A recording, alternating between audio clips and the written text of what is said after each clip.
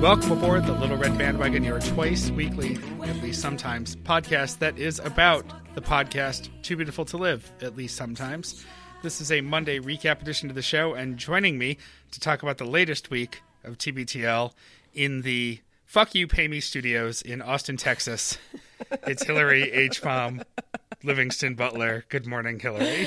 Good morning, Bobby. I like that. More on that in a minute. Yes. In the Stick of Butter Studios in New Brighton, Minnesota, it's Anne with a plan to chase down an unexplained giant plume of steam somewhere on her campus studios. Good morning, Anne. Good morning, Bobby. And how are you this morning? We're forcing Anne to record. I am exhausted, but I'm not holding a candle to what you're going through, Anne. I said, guys, please, I can't. There's just no way I can. And they said, that's too damn bad. Sorry. Your name was on the run sheet. You are recording. It's written in stone. You have to record. Is there any chance that this has something to do with the fact that it's been negative 380 degrees in the Twin Cities for like the last 2 weeks? I don't think so. I think because I had a scratchy throat for a few days and I convinced myself that it was just because it was so dry because of the polar vortex. But I think I was fighting it for a while. And then when the entire state basically closed down on Wednesday and I was at home, I think my body was like, oh, time to relax and get sick. Yeah. Well, they always say, like, people, when they go on vacation, especially if they're kind of stressed or whatever, and then as soon as they go on vacation, they get sick because their body's like, yay, I'm chill. I'm not keeping it together anymore. And it's like, and here you go. In college, it was always the day after I finished exams and also the day after I had a big concert. I would always get sick. Speaking of the day after a big concert, I just got through a 6-day Hell Tech Week and concert, and I'm still riding my adrenaline because my real schedule ended at about 2 a.m. when I got back to my hotel room last night after drinks with people after the concert. And so I haven't actually crashed yet. It's only a matter of time. God, LRB is like slave drivers. We're like making people who like sick people who work until like 3 a.m. I mean, listen, I went to bed at 10:30 last night. It was very relaxing. I'm ready to go. So otherwise, though, we're making people work that probably shouldn't. I would call the show today LRB is slave drivers, but I don't think out of context it would look A little weird. Actually, here's an aside that I didn't put on the run sheet, and I'll be really quick about it. But last night, so we had a concert last night. We do a lot of our concerts at a performance center at Boston University, and the house ushers are college students who are like work-study students, and they're perfectly nice, a little dopey sometimes. They don't really know a lot about anything, but you know they're 19, 20 years old. They're there, and they are very much sort of the aspiring theater students, so they're very PC. They're very polite and fun and nerdy, but they're also just very sensitive. Mm-hmm. And last night's concert was a concert of protest music, and it included an incredibly over-the-top, sardonic piece about the greatness of the USA Patriot Act. It was actually essentially a sales pitch, public service announcement about how to call in suspected terrorists to win prizes. This is the piece where the musicians get arrested one after another for protesting through music. It's very blunt, but it's a very good piece. And I mentioned, I was telling some people about this piece, and I mentioned there's a list of celebrities at one point where the narrator says, don't bother calling in about these people, they've already been detained. And it's a list of people who have generically ethnic sounding names. But some of them had to come off the list because the piece was written in 2004 and they had since died. So we replaced some of them. I'm very proud to say that I helped get both Tony Shalhoub and DJ Khaled on the list. Who would want to arrest Tony Shalhoub? He's a treasure. Well, I don't know. He sounds a little, and that was part of the joke. Like, some of the people that were on this list weren't even really, they weren't even like from other countries. They just have names that sound a little off, compared to the average American white name. And so I said something about how essentially it was just a list of brown people names. And I really, that was the point. It's so broad that it's not even just like Middle Eastern or like it's just not white names. And so I said that, and I think the ushers sort of half heard the conversations, and one of the managers came over to me and said, "Hey, just a heads up. Apparently you said something about brown people names, and it was a huge bummer to all the ushers, and they're very uncomfortable right now." And I looked at him and I was like, "I'm so sorry. There's a lot of context here. This isn't my high school yearbook picture. I'm not the governor of Virginia. This was actually in context of a conversation." So I ended up having to, I didn't have to. I went over to these ushers and I explained the situation without trying to sound like I was getting out of sounding racist. And then I just said, "I'm very sorry for saying something that I realize out of context sounded significantly worse than I meant it to. That's not the way I normally talk." But it was just one of those moments where like, wow, it's amazing how you can be misheard. Yeah. Yeah. So I am not a racist. I really just came on the show today to say that. Now that that's done, we're going to do a little LRB business, followed by your weekend review, some housekeeping, and how you can get involved with the show. And Hillary, you should take the business because you're at the top of the list. Yes, I got a new job. Yay! I'm gonna, like, insert like clapping. Yay! I kind of whatever. It hasn't started yet. So I work in commercial real estate, so it's not like super thrilling, but it's exciting and I get paid more money, which is like, I was sort of acted like a dude and I was like, you know what? It's more money. And then they wouldn't match it at my old job. So bye. But the funniest part was the recruiter from my new company called me, which, by the way, I used to work at that old company. That my new company is my old company. I worked there for 7 years. So I'm kind of like, okay, like, you know who I am. I'm like a known quantity. Nothing really has happened in the intervening years. But the recruiter called me to say, "I just want to make sure you got the offer." And, and I said, "Oh, yeah, I've got the offer. I'm giving my company that I currently work at until 1 to match it." I knew they weren't going to, but I was just extending the courtesy to, because I do have friends there and I don't want to be rude. I said, I'll sign it by like 1 or 2, so just don't worry about it. And she was such an HR lady. She said, "Well, I wish you hadn't told them yet." And I was like, "Well, I'm starting work on the 20th, so I need to give them a little bit of time and leeway to find somebody to replace me." And she said, "What if you don't pass your background check?" And I was like, I think it's going to be okay. And I'm like kind of saying like, it's going to be okay. But then I was thinking, she probably hears that all the time. Like every time, "Oh no, nothing's going to turn up." But I promise you, nothing's going to, unless I like hallucinated and got arrested one time. Or maybe like my dealings with Mike will like make it so that I, Uh-oh. Shit. Oh no. Yeah, so maybe I shouldn't talk about it too soon. Anyway, so it's really exciting. It's a good, cool new position. I'm working actually with people I used to work with, but it's a little bit of an upgraded position and upgraded money. So it's all good. Excellent. Yay. I am not good at telling people I'm leaving a position, so I like definitely cried on Friday. Because I felt bad, but everybody's been really, really, really cool about it. So we'll see what the future brings. The only other business I see really, non throw your phone business is the Jam Tracker. We got a little donation from one Miss Lauren Costelli. So yay. And her note said, "For continued use of fine TM, which I liberally pepper into conversations exactly as such, though sometimes with a leading spoken hashtag, i.e. hashtag fine TM. Many thanks to Hillary for sharing the rights." Of course. I mean, honestly, anybody can use it. I mean, I might bill you back, but anybody can use it. But yeah, that's so awesome, Lauren. Thank you so much. Thank you, Lauren. That's really, really great. Listen, I might not get a job, so I might need to get out of a jam. You might be helping us out. All right. So, I guess we're going to move on to the throw your phones, the sort of the general ones. They're not generic. Nothing's generic, but the general ones. The main one we got was from listener Bob. It is pretty long.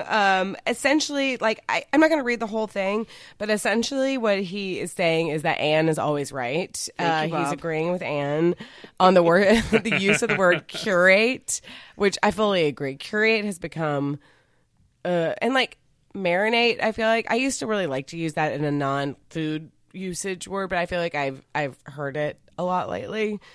People think that they sound very smart. And then the bottom of the last line of Bob's email was, "This rant is brought to you by Grumpy Old Men TM Inc."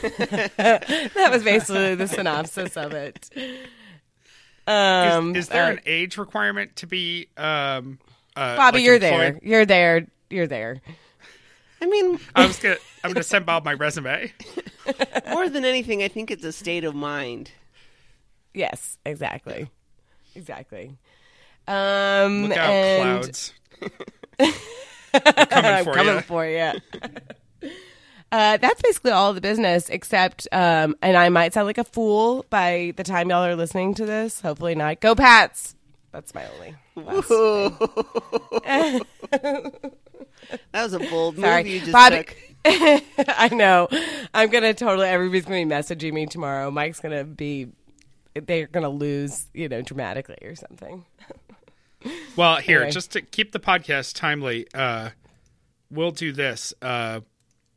Congratulations to the New England fucking Patriots. for winning last night's Super Bowl.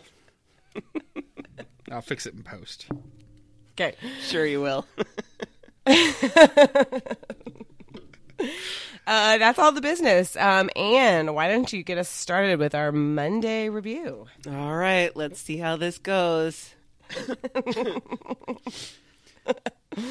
Monday, number 2824, More Than a Movie, More Than a Movie to Me. I'd really like to be able to sing that for you guys, but it's not going to happen. Oh, dang it. They start out with movie talk.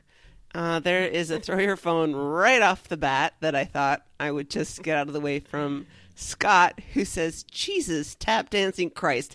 Can't they occasionally try to watch the same movie over the weekend to create non-navel gazing hashtag content? Such a good point, Scott. But Luke says Really that is. The Favorite is really good. Hillary, you It like is. The Favorite, right? I really like The Favorite. I have a friend who, before I saw it, she was like, "That's the worst movie I've ever seen. I almost walked out. I can't believe I sat through that movie." I loved it. I thought it was great. It's really like feminist in a weird way. It's not. I mean, yes, it is a period piece, but it's really weird. It's really weird. And don't like go see it with your mom because you think it's going to be like Pride and Prejudice or something. there's a lot of like finger banging to say between women and that, and I would be very uncomfortable if I saw it with a parrot. So don't see it with somebody you would feel uncomfortable seeing sex scenes with. But I thought it was really good, and I thought it was funny. I really liked it. Yeah, I heard a lot of good things and a lot of bad things about it. It sounds like it was a pretty polarizing movie, but it's nominated Yes. for the Oscar, right? So Yeah. It's nominated for a lot. Although whatever. This is not an Oscars podcast. There's some category fraud because honestly, Rachel Weisz is the lead, but she's in supporting. so whatever. sure. Well, then Luke was still in a mood to see more movie, so he decided to go by himself, not to the art theater in Bellingham, but to the main, I don't know, AMC or Regal or whatever. And he went to see Spider-Man Into the Spider-Verse, and he doesn't usually go for animated movies, and he doesn't usually go for superhero movies, so that's two strikes against it, but he loved it. And he said it's incredible visual art. It was so good. Throw your phone number 2 from Mackenzie, which made me laugh out loud yesterday morning, is Mackenzie says, Dr. Octagon terrorizing New York City with the power of shapes? And that's because Luke repeatedly referred to the villain Dr. Octopus as Dr. Octagon. It's very much like a Sesame Street twist on a supervillain. He says that all superhero movies should be animated because they're so cartoony in their nature. This gets to, one of Mike's long-standing problems with superhero movies is that there are no consequences, that you punch somebody back into a building and there's a giant explosion and nobody's hurt. And so maybe, I don't know. People can watch what they want to watch, I guess. Andrew wants to see the Spider-Man movie, but Genevieve had already categorized it as we don't need to see it because we don't have kids. So he's going to try and reverse her opinion. From all I've heard, I have not seen it because I don't really care for superhero stuff. Dave went to go see it because Rory really wanted to go see it. And he was like, well, I'm just going to go preview it, basically. And he was like, that is not for a 4-year-old. Like, that doesn't really work. And honestly, I get what they're saying, but I saw Finding Nemo before I had kids, and I was like, this is a great movie. Sure. And I was an adult when I saw it. So I get what you're saying, that what he's saying is that there's a grouping of movies that are good for parents and kids, but that those two things have to be together in order. But I really don't think that's true. Like, I think Toy Story is great. I think Toy Story 2 is great. I cry in it. And all of these I saw before I had kids. And anyway, Dave said that the Spider-Verse was excellent and not necessarily for kids. I mean, I think it's necessarily for people who want to see, a little bit of a superhero movie, which it's weird that she's kind of denying it because I feel like they go and see all of those movies. Like, they already have that entry into seeing the big blockbuster movies. So I don't know. I think it's kind of strange. And I don't really think it's a kids movie. No, anyway, but there's still... I don't know. I haven't seen it, so... There's still kind of that stigma that animation equals kids. Yeah. So... For sure. Genevieve is definitely driving the bus on the superhero stuff, but if she's not interested in, quote, cartoons, then there's not a lot that Andrew can do about that. So speaking of Andrew, the movie that he watched that Luke did not watch was I think it was the Netflix Fire Festival documentary, although there is some confusion about that. Luke hasn't seen either, but he keeps talking about which the is honestly Hulu surprising. Right. Luke is referencing what I think is the Hulu one, and Andrew is referencing what I think is the Netflix one, which is the one that I watched. So it's all a little bit like cross purposes. And here, I think I can help untangle this. I also watched the Netflix one. When you watched the Netflix one, did you have this deep burning urge to just pop everyone in the face? Yeah. Like everyone involved with the project. Absolutely. Yeah, I think we watched the same one then because I sort of grudgingly had some respect for the yoga guy at the end because he did throw up a bunch of flags along the way. But, I mean, he also was a yoga guy / concert producer / whatever else he was. So, he stuck with it through the whole thing. I think I would have been out of there. Andrew did not see the appeal of Billy McFarland as this sort of charismatic master salesman that he was characterized as, about, how he could sell ice to Eskimos or whatever. And it was his force of personality that was bringing in the funds and driving the thing. Well, of course, we found out it was a giant Ponzi scheme. It wasn't really actually bringing in the funds. There was a really good discussion. I see your note on this too, Hillary, on one of our mutually favorite podcasts, Keep It, which is discussion of that's like the intersection of pop culture and politics. It's so great. And they talked about this in detail. And one of the things they said was they looked at Billy McFarland and all they could see was the Coke bloat. It's so true. It's so true. From the massive amounts of cocaine he did. Yeah, I couldn't figure it out either because he was just sort of this big, doughy, frat-looking guy, and his eyes were sort of weirdly crossed all the time. I couldn't see him as a master fundraiser. Luke says he has no sympathy for all of the rich millennials that wanted to attend Fire Festival. Well, I agree with him there.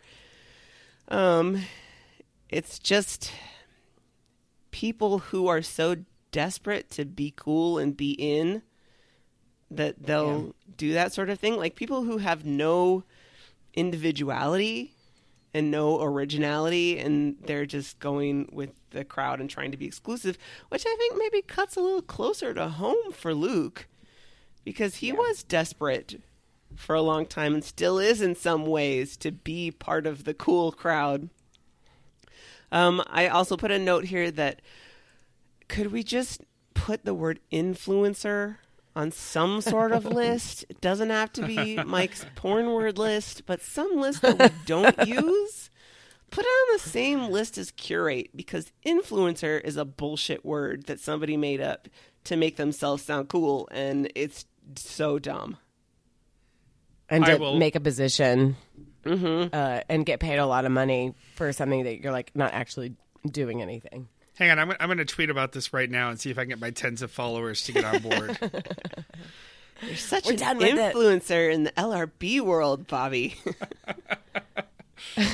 If you pronounce it like influence her, you might be able to get Mike to put it on his God. list.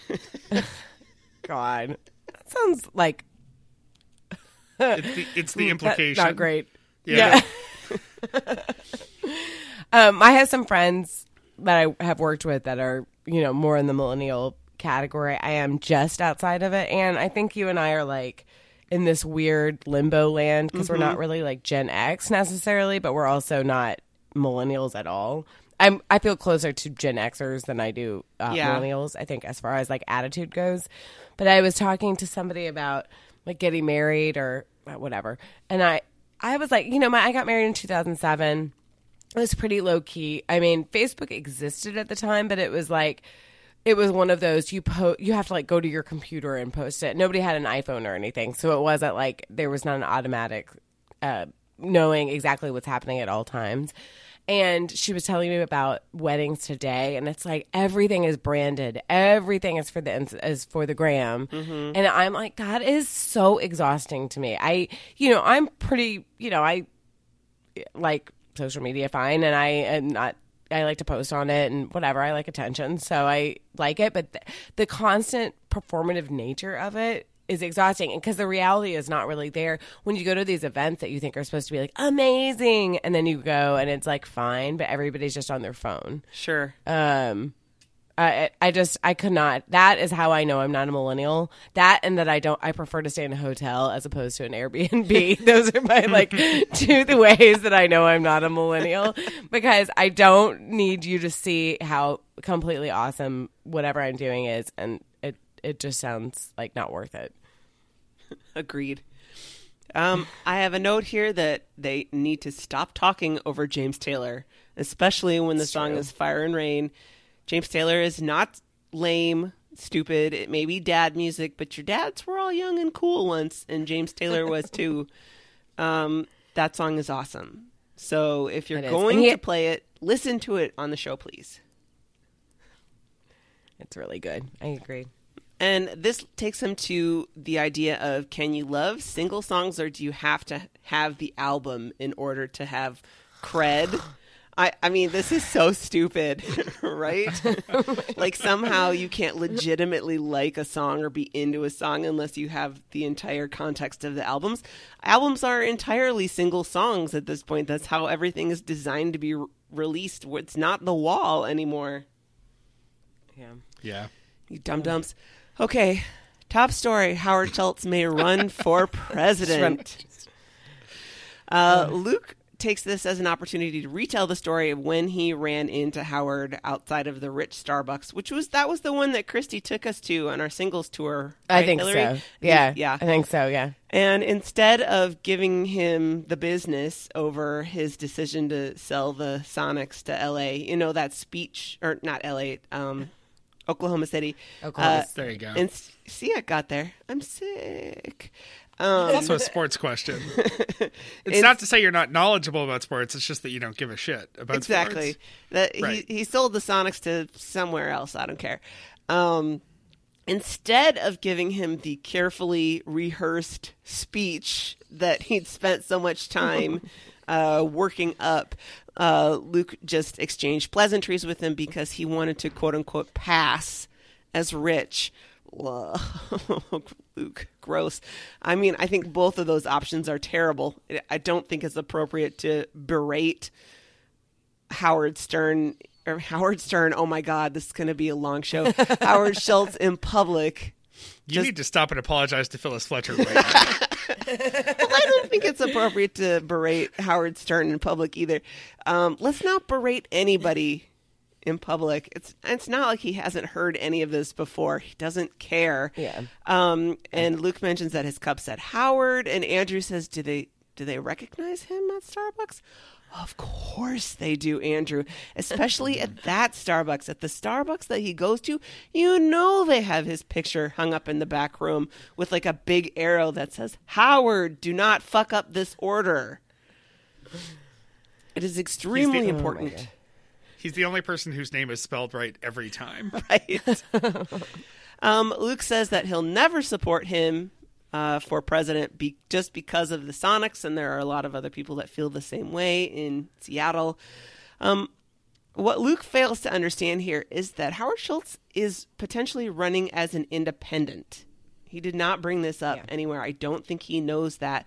And so outside of the Seattle basketball fans, what this means is that he acts as a spoiler for the eventual Democratic nominee, because all he's going to do is siphon off votes from the Democrat. He has no chance as an independent of winning the presidency. So what he is doing, if he runs as an independent, is helping to ensure that Donald Trump gets reelected. And that's why What's people up, are Jill upset. Stein? What you doing? Yeah, when you look at the numbers, the margin of votes that God. Jill Stein got in places like Michigan and Ohio, and how much Trump won by, it's absolutely a real possibility that Howard Schultz could ensure that Donald Trump gets reelected if he does this. And he thinks that his money is allows him to do an end run around the process, and he doesn't have to win the nomination. So that's why people are mad at him, Luke. Not because honestly, the only time I'm ever going to say that Donald Trump was smart was that he ran as a Republican and not as an independent, because you get the power, the backing of the party, you get a platform, you get money, and you're not, running as like a wackadoo on the side, which, I mean, he is, but also it seems more legitimate than a Ralph Nader or Jill Stein or whatever. Right. And he has espoused nothing but typical Democratic positions, other than the fact that he thinks we should cut entitlements and not tax rich people. So I don't know what he thinks he's doing, but he needs to stop it pretty soon. Trump wants nothing more than for Howard Schultz to run for president. So this is a mess. Luke wants to know if sometime in the future, if he actually gets the chance, if he interacts with Howard at some charity event or whatever, if he should uncork that rant. And Andrew, thank God, injects some common sense into this. And it's like, at this point, it's not going to change anything. I mean, some random guy coming up and yelling at Howard, is it going to make you feel better that you don't have the Sonics anymore? No, it's not. So you might as well not. They make a token attempt to talk about this porta potty story, where in the DC area, porta potties have now got speed cameras hidden behind them in order to catch speeders. And Andrew says, if your goal is to encourage safe driving behavior, then don't hide the cameras. You got to let people know that they're being seen. I don't know. Maybe if they get enough tickets, that'll encourage them to slow down. But I don't know. But Luke says the goal is to actually make money, really, not to get people to slow down. So I think all of these things are true. Yeah. Actually. Yeah, that's true. Yeah. But my favorite thing is that Luke always mentions something about like a school zone. And I'm like, dude, you can't mention a school zone as being like a money grab. I mean, maybe it is, but like, I'm sorry, like a school zone is, you get and it's only for a few hours. Like, just pay attention when you're in the school zone. Like, this is not a like negotiable area of like getting out of a ticket. You need to just like suck it up. Yeah, it's not like it's a surprise. Like one day, all of a sudden, there's a school there, and you're like, wait, what? What happened? Listen, if they're gonna make their money doing traffic video tickets versus doing that search and forfeiture bullshit that they do in some police departments, where they just take people's stuff when they stop them and never give it back, then I am absolutely fine with them doing speed trap tickets. Sort of on the same vein, Andrew says that he got a safe driver monitor from Progressive so that he can get lower rates. That's one of those things that you have look for 6 months and it tracks your driving patterns, skills, practices, and then tells you if you're a good driver or if you need, needs improvement. But the problem is that it beeps whenever he stops short, i.e. to avoid like hitting someone in traffic. It's like, whoa, don't stop so fast, buddy. Like sudden deceleration equals risky driving, and he's worried that his premiums are going to increase and not decrease at the end of this. They will. I think just from our chat, there is good anecdotal evidence that your premiums may in fact increase. And this is just a big scam from the insurance companies to charge you more money. Mm-hmm. This is when I'm really happy I'm married to Dave, because I think I'm a really good driver. So I'm like, yeah, let's get it. I want to show what a good driver I am so I can maximize. And he was like, no, absolutely not. They're just going to, they just want to see what a bad driver you are and like how much they can raise your rates. I love Flo as much as the next person, but that shit ain't flying. I'm surprised that Andrew actually bought into it, because I feel like he's usually a little bit more suspicious. I did too, but you just said the magic word. You said Flo. You know he has a thing for her. He legit has a thing for Flo from Progressive. So true. In emails for the day, there's one from Hannah, who is talking about left-handedness. They had some conversation about that last week or the week before, that she's left-handed and people regularly tell her that it's a sign that she's a demon or from the devil. And I'm like, it's wild. Seriously? People still do that? I understand it in the Canterbury Tales. That's from the 15th century. But nobody actually believes that, except maybe some weird fundamentalist Christians. I don't know. People are so I'm going to go ahead and mention that people say this to me all the time as a left-handed person, and most of them are not Chaucer scholars. That is wild. That I mean, I knew that they, like, my father-in-law is a lefty, and I know that he, I don't know if people said he was like a demon or anything, but more just that he was really forced to try to use his right hand, and like they did not make accommodations for him at all. Sure. But he's also in his like late 60s. But that's crazy that you're in your 30s and this is still happening. Oh yeah. Yeah, and it's always like I'll just be in a work situation or out signing a check at the end of the night somewhere or whatever, and somebody will just look over and be like, oh, you're left-handed. And it goes one of two ways. It's always either, oh, wow, sorry about that, about you, left-handed, and they'll make some stupid joke, or it'll be somebody who's left-handed, and they'll be like, oh, yeah, you and me were in the club. Because they also say left-handed people are smarter or beautiful or better at sex making, like whatever you want it to be. I'm just like, or I just do the same thing that person does, but in a mirror. I don't know what to tell you. Sure. I mean, the only kind of legitimate thing that I could think of is that when you write left-handed, don't you like potentially smudge the ink because your arm is over what you've just written? I write with mechanical pencil a lot, so yes, Sure. My left hand tends to have pencil all over it. Yeah, but I mean, other than that, there's no practical. Maybe it's also the same thing about when they say like redheads are evil. That was in the Canterbury Tales too. Mm-hmm. Well, gingers have no souls. That is. Oh, that's documented. a true thing. Okay, it's good. I'm glad we're sorting fact from fiction here. Yeah, happy to help. The other email today is a return from John in Little Rock, who's extremely entertaining on the subject of taking pictures of cars. This goes back to Andrew taking the picture of the car in the Whole Foods parking lot, where one time this guy accused John of taking photographs so that he could give them to a gang so they could decide if they wanted to steal the car or not. But he's a weed expert, so all he was doing was photographing weeds around the car. Luke insists that he wouldn't get upset if people were taking pictures Oh. of him or his car. Oh, that's where Amy's throw your phone came from. I wasn't sure exactly what that was referring to. Let me just pull that up super quickly. Amy said he got a note calling him a dombass and made content for 3 months about it.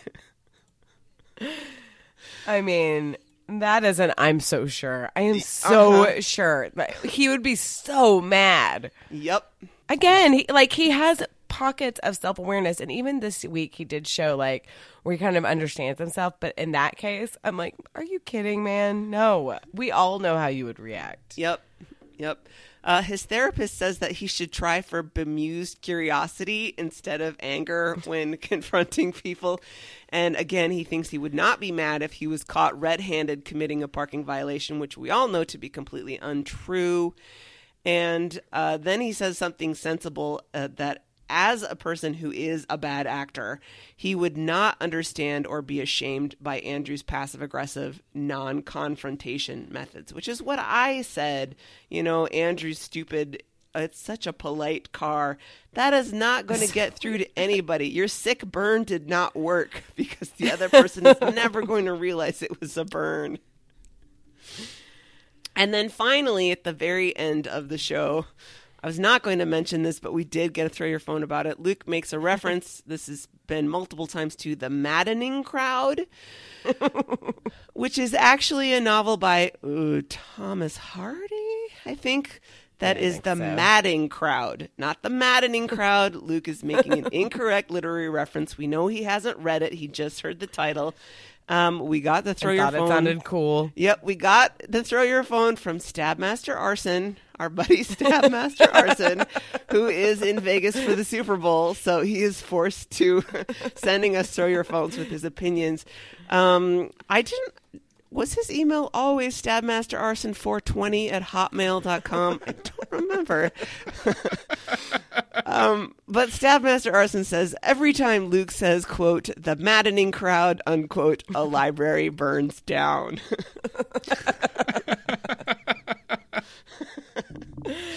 And that was a great end to Monday. All right, Tuesday, 28-25, Pipe Dreams. Okay, Luke is back talking about pickup games. Oh, God. Of course, you know, like a weekend, he has like some beef with somebody there. So he learned that like apparently you're allowed to foul when you're 73. And then Luke kind of beefed with the guy. The guy didn't like Luke's commentary. Luke told him to wake up, which is, again, like these guys are not doing cool burns. Like they're, because the guy was like, he looked tired. So I said, wake up. And the guy told Luke to shut up. He's only been there like 4 times, which I thought actually was funny. And that would make me be so embarrassed because, you know, you think you're like, I'm in, like I've been here a couple of times. And they're like, we know that you haven't been here that much. So they talk lots of pickup basketball talk.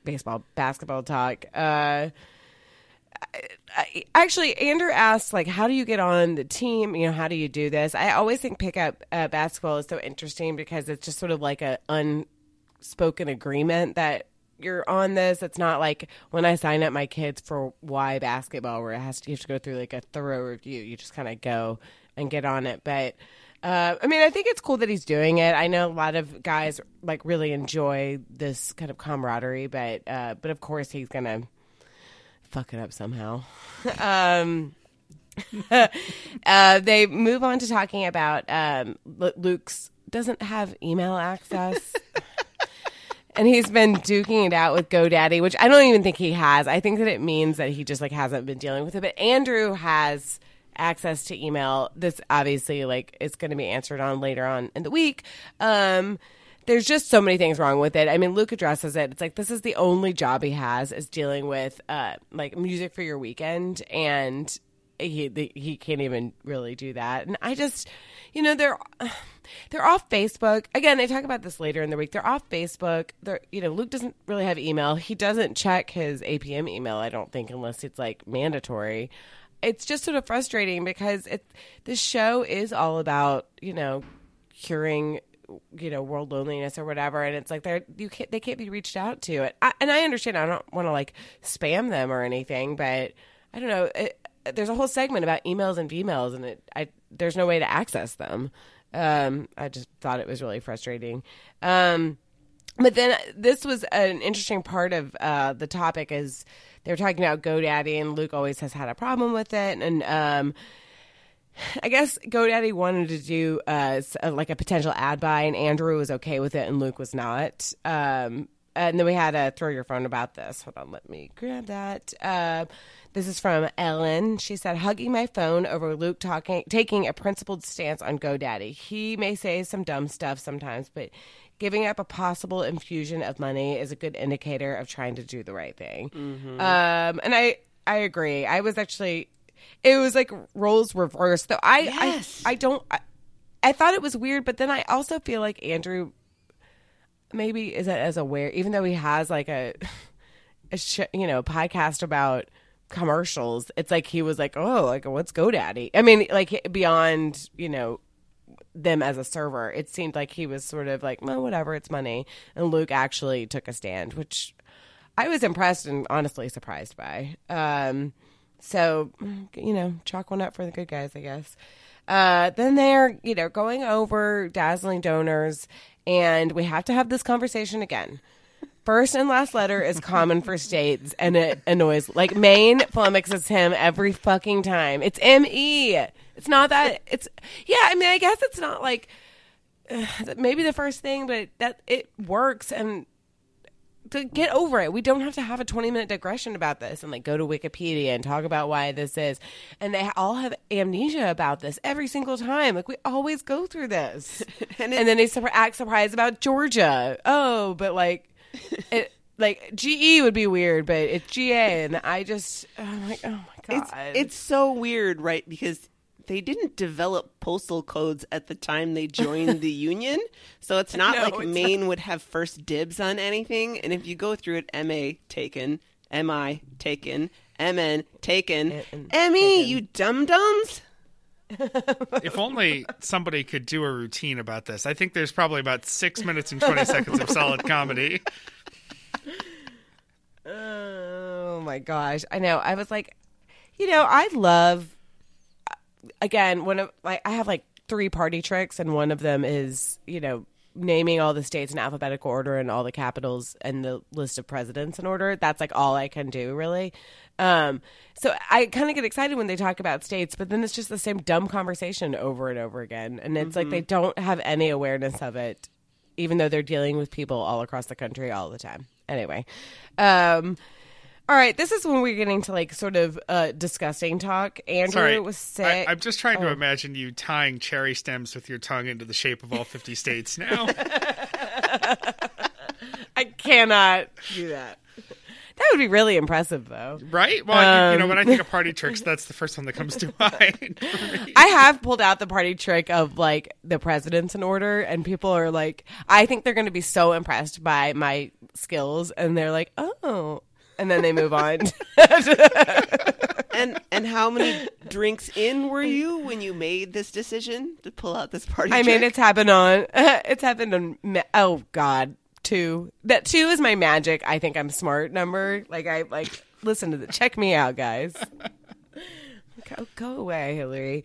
Okay, so now we're moving on to Andrew's gross story that I forgot they promoted. They kind of promoted on Monday, and now here it is, and it's pretty gross. Yep. Andrew was sort of sick. He made some orange juice, and then we had to talk about juicing, whatever. What's healthier? Okay.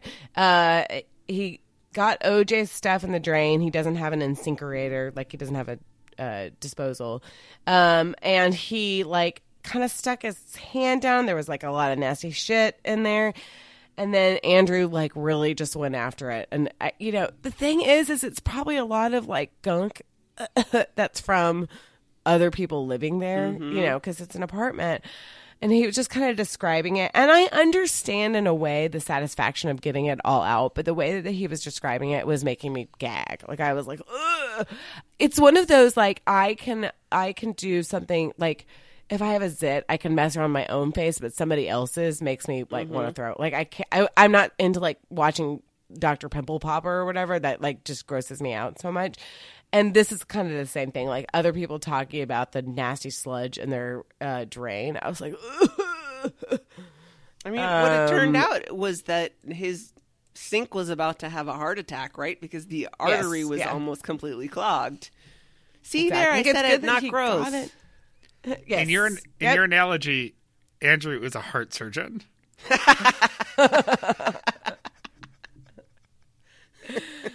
Oh yeah, he wishes. Anyway, it seems like it was disgusting and satisfying, and Genevieve was not interested in trying. Like, I don't think she was that impressed. She was like, "Oh, cool, okay," like moving on. See, the thing is, though, this is why I like sort of miss renting, because fuck that, I wouldn't do that. I would call somebody in to come do that because I don't have to pay. I mean, I guess Andrew enjoys it, which is he almost should buy a house because I want somebody else to come fix something. If I'm not paying for my house, I'm not paying a mortgage, then somebody else has to come do that. That's the whole benefit of having an apartment. I will say you make compromises when you have a mediocre landlord, though.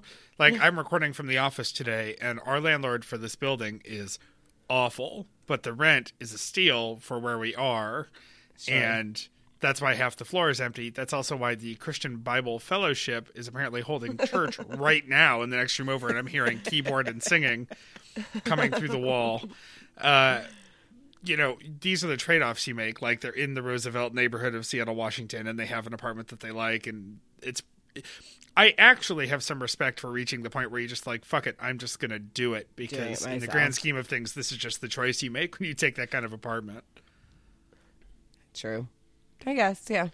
That's why I always lived in like corporate apartments, because I was like, fuck it, you're coming to fix this. Right, there's a they're super annoying who lives in the building. That's a different situation. Yes. Yeah. All right, then in other household news, Luke's dryer is smelling funky. I wrote spelling funky. That's funny. That would be really... It's like Colby 5. Luke's...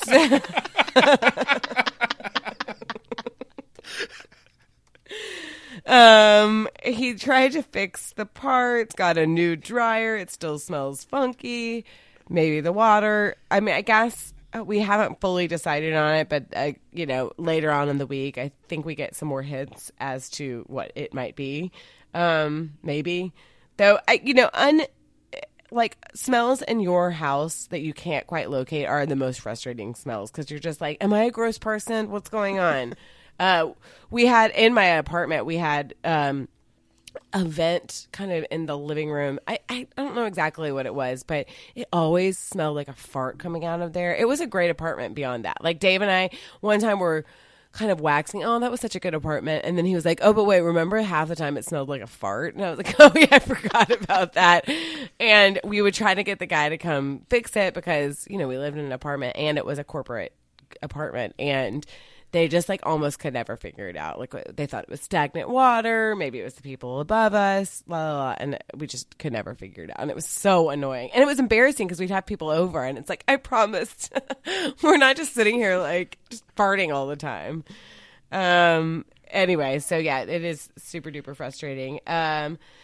All right, Luke's starting to watch Frontline a lot, learning about the Middle East, and they talk about documentaries and why Frontline is so good. Luke is in a self-educational mood, and we have a throw your phone for this. Hey guys, this is from listener Eric. Hey guys, I had to laugh when Luke said on Tuesday he's not a guy who acts like an expert on a topic by reading one book about it. We all know that he reaches expert status after reading a few chapters of that book.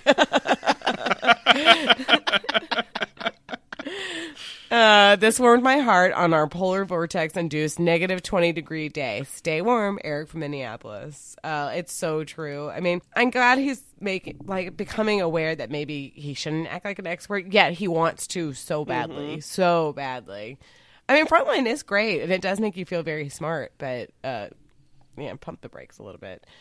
Luke's going to be on the Chuck a Nut radio hour. He has to perform a sketch as Laird Jackson, and he thinks that whoever wrote it did some research. And I said, are they a 10? Because the way that they were talking about it, it seemed very things that we make fun of Luke for, just his kind of that. I don't think he necessarily shows all the time on like a Live Wire or Wait, Don't Tell Me. I mean, maybe they're an LRB listener. Shout out. Come on. Who is it? Their lead writer is actually Stabmaster Arson. Perfect. Oh my gosh. So I don't know when it's going to air. I know he recorded it, but I didn't check in to see when actually if there was some lead time. Dave and Stanwood said I guess he was looking at the best podcast, or he had a class or something about the best podcast for teens, and TBTL was on there. But then they, like, the way that they described TBTL, first of all, it really just sounded like some radio promo from Cairo. Like, it didn't really sound like I understand why he thinks it's a bot, but it doesn't sound like a bot. It seems like they found something old. Like, it was just an old style thing. I don't know. Did they talk about this on the show before? Because I know that I've seen that. Maybe it just came up on the Stens page. Because I went to that website and I looked at it, and it's just utter and complete nonsense. None of the podcasts that they list would be interesting to teens in any specific way. Anytime I try to like explain what TBTL is to like a millennial, they're like falling asleep as I'm describing it. They're like, what is this about? So I'm not sure that teens would be really interested.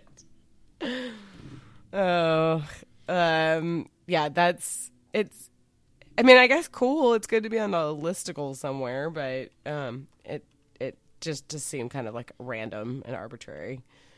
Then they just go out with some like Corky St. Clair outtakes. I mean, I love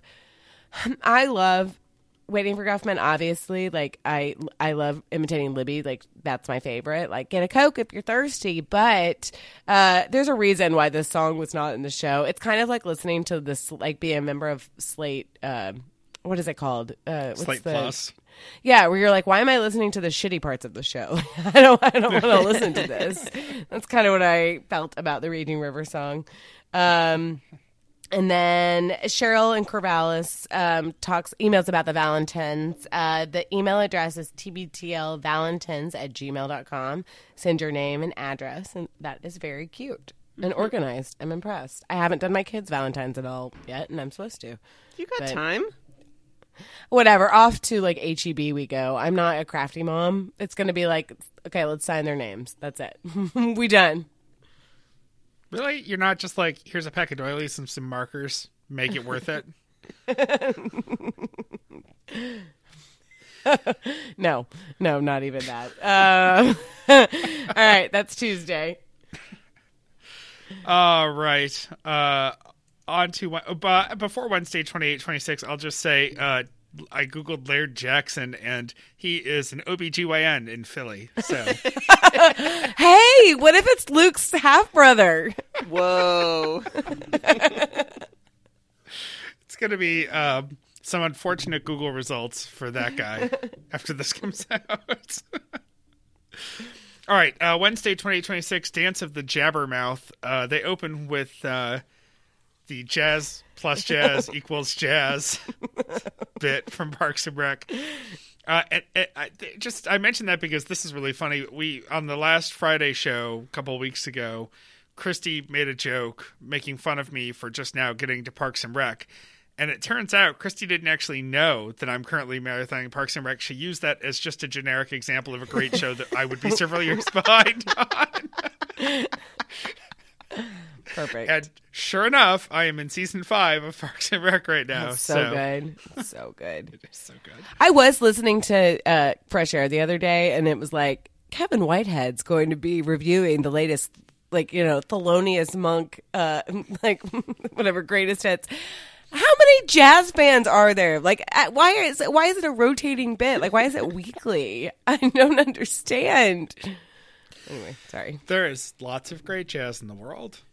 There's just a lot more bad jazz in the world. It's the same as everything. There's so much TV in the world, and then there's some that's good, and then there's a lot that's bad. There's just a lot of bad jazz in the world. They talk about the kid in Minnesota who was out in his shorts in the cold snap and didn't want his name used in the article because he didn't want to get in trouble with his mom. That picture was taken less than a block from my office. I was going to Oh my ask. god. Yep. It always you reminds see me of those kids around campus a lot. Oh my in God. Rochester and Buffalo, it's always the mailmen who see who can go latest into the year Yep. without putting switching into the pants. And I say mailmen because I've never seen a female letter carrier buy into this. I did one time at the Five Guys on campus. I saw this student who was wearing shorts, snow boots, a plaid bathrobe, and one of those hats with the flaps on it. So that's really the look that they're rocking around there. Yeah. I thought that when you wear your bathrobe out to get food, it's just to steal candy bars when you're with Bill Radke. That's only in Washington State. Then the guys get talking about Big Catheter, which I mentioned because I really, really liked the running jokes about whether it's like Big Tobacco or whether the catheters are just extra large. My groin also started to hurt while they were discussing this. I don't remember anything about this. They talked about catheters? I mean, I was Just- sick by this time, so... Just briefly, I didn't write down the context. I think that was probably related to the kinds of TV commercials that are on during, certain times of day and night. And, you get your Wilford Brimley or your Alex Trebek out there hawking for Big Catheter. Yeah. Then the guys talk about how they never did their goals Oh my for their Thrive God. report last Oh my year. god. And now they're required to check in on their goal progress, but they don't have any because they didn't set any goals. They need a God. real boss. Seriously. Somebody that'll just it takes no time. I have written goals many times, and it takes, if I'm being serious about it, it takes maybe 30 minutes. If I'm being not serious about it, it takes 5 minutes. 5. That's right. It's all bullshit. Everybody knows that it's bullshit. Your Yes. boss knows that you don't want to do it. Your boss doesn't want to do it, but you have to do it in corporate life. It's just one of those things. Hillary, what are you going to do for the rest of the year? Because your goal for 2019 was to get paid, and you already did it. Get paid. I got paid. I know, and I already filled out my goals. It's such a wonky, and it's in my reviews in March. It doesn't make any sense. So, I don't know. I'm goalless and fancy free right now. Luke did the Chucking Out Radio Hour, and everything he said about it was just a repeat of what he said on the previous day's show. So, no need to recount that. There we go. Sorry, I was trying to write down goalness and fancy free as a possible show title, and it distracted me. I also have a pocket of self-awareness noted so far as a show title, so we'll see where the rest of the week takes us. We talked to Stu from Internet from Minnesota, talking about going outside in this ridiculous Minnesota cold that you're all experiencing, and the dog whimpering, and doing its dog business standing. Of all the disgusting things we talk about on this show, I just could not bring myself into typing pooped standing into our run sheet.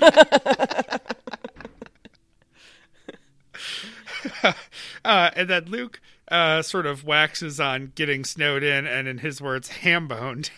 Sure.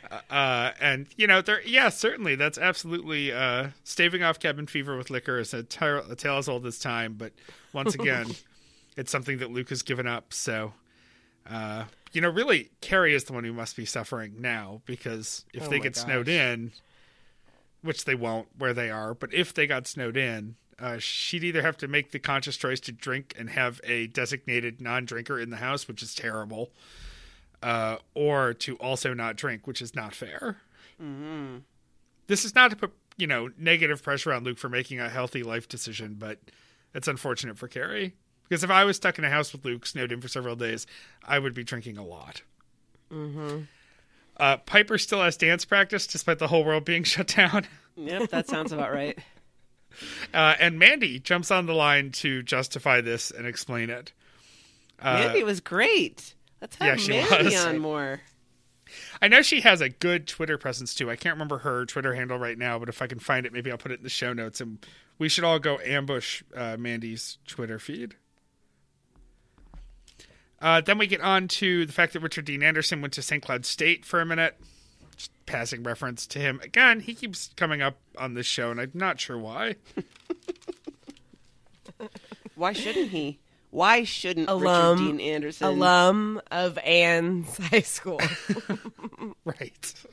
I mean, he was pretty cool in the 80s. He was. Yeah. He dated Katerina Witt. I mean, come on. That's cool. That's true. I mean, I don't mean to disparage him. Everyone wanted to be MacGyver. Right, but it is a I little get it. odd, his continued presence lately on the show. Right. It's like, I don't know, are they fishing for a guest connection? How many times do you have to put this in the universe before someone who knows Richard Dean Anderson says, hey, this podcast is really obsessed with you? You've got some real fans over there. You should go on. Of all the discussion on this episode, I can't actually remember why the reference to Jabbermouthy came up. Great, I'm not the only one. Let's move on. The Sledgehogs don't have flow. As Jay would say, they don't have flow. And Luke is worried that he'll try to take over the Sledgehogs. He will. Well, or he'll lose interest and just stop going. Yes, yeah. Those are the two options. Yeah, that's where I'm leaning. I think he's already starting to miss practices now, or not practices, games. They don't practice. Yeah, I mean, look, I understand. He was all excited to get back into basketball, organized basketball of some sort. And he got there and he was like, am I good enough? And then he realized pretty quickly that, maybe this is not everything that he hoped it would be. I had the same realization when I went back to choir for the first X number of months or years or whatever. I was like, oh, I'm just so glad to be here. And then as I got more into it, I, started to notice all the things that were bothersome to me. And eventually I made the decision to leave that group. But it was 5 years before I did that. I didn't go to 2 games and then be like, this isn't exactly everything I dreamed of. I'm out. And this is specifically a request for Mike because I know he'll appreciate it. But you said it was bothersome to you. Could you just say in the clear, it bothers me? No, I cannot. I mean, I just think that he should give it a little bit more time before he decides to try and push things and take over. He's only been there twice. Yeah. Well,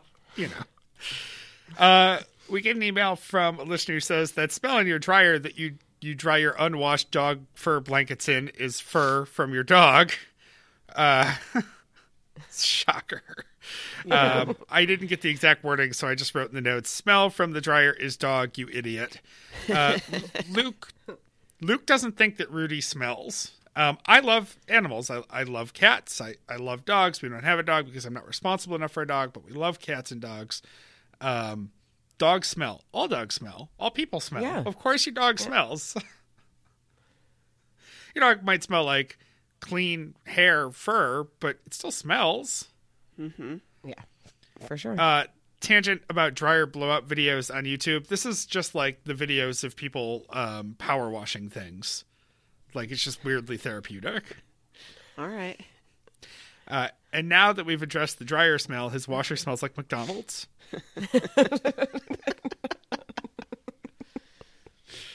I'm wondering, can it be the drain or something that's part of this? He didn't say it smelled like sewer gas, but, I mean, could there be something that when the air heats up or the water heats up, it just releases some sort of smell that's not there? Otherwise, I don't know. Just seems like if you've replaced the equipment and you're still getting the smell, maybe you should look outside of it. Is it possible that Carrie has just had to start shoving her leftover fast food down the drain so that Luke will stop beating it out of the garbage? That's true.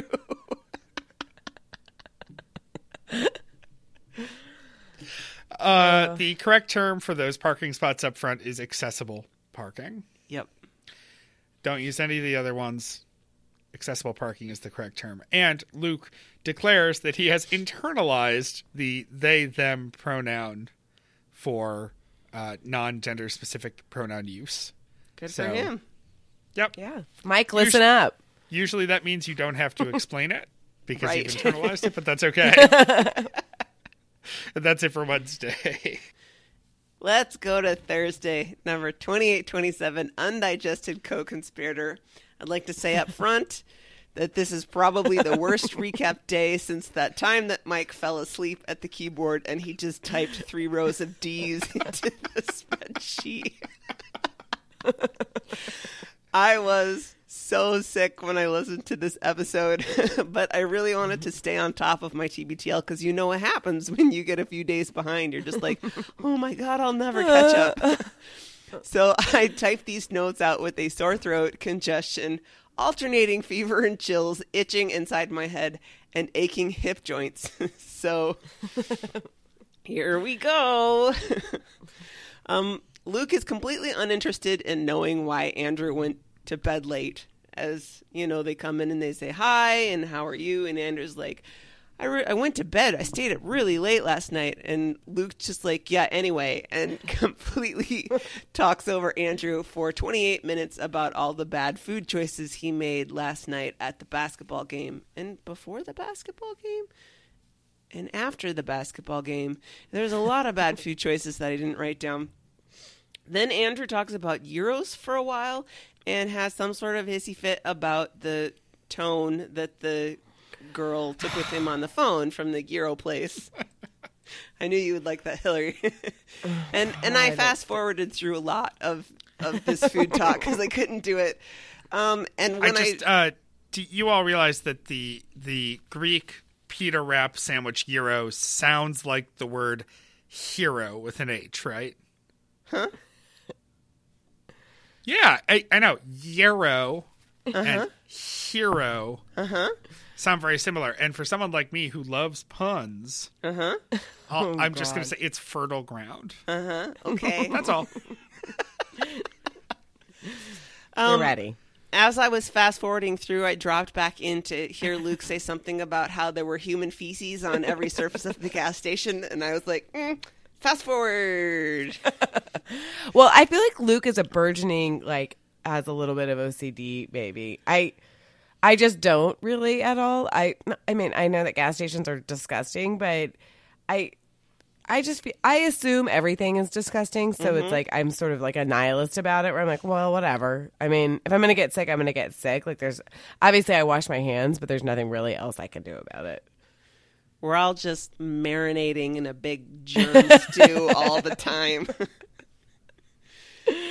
Let's see. I came back in and Andrew was talking about the B-52s. That lasted for 7 minutes that I fast forwarded through.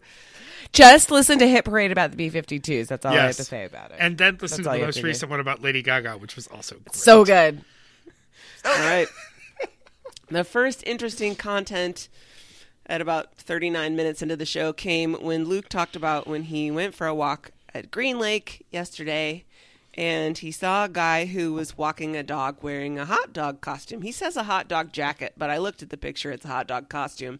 And he thought it was so cute that even though he felt kind of awkward approaching the guy, he said, "Can I take your dog's picture?" Because he just knew that Andrew would love the dog wearing the hot dog costume. It's one polite-looking dog.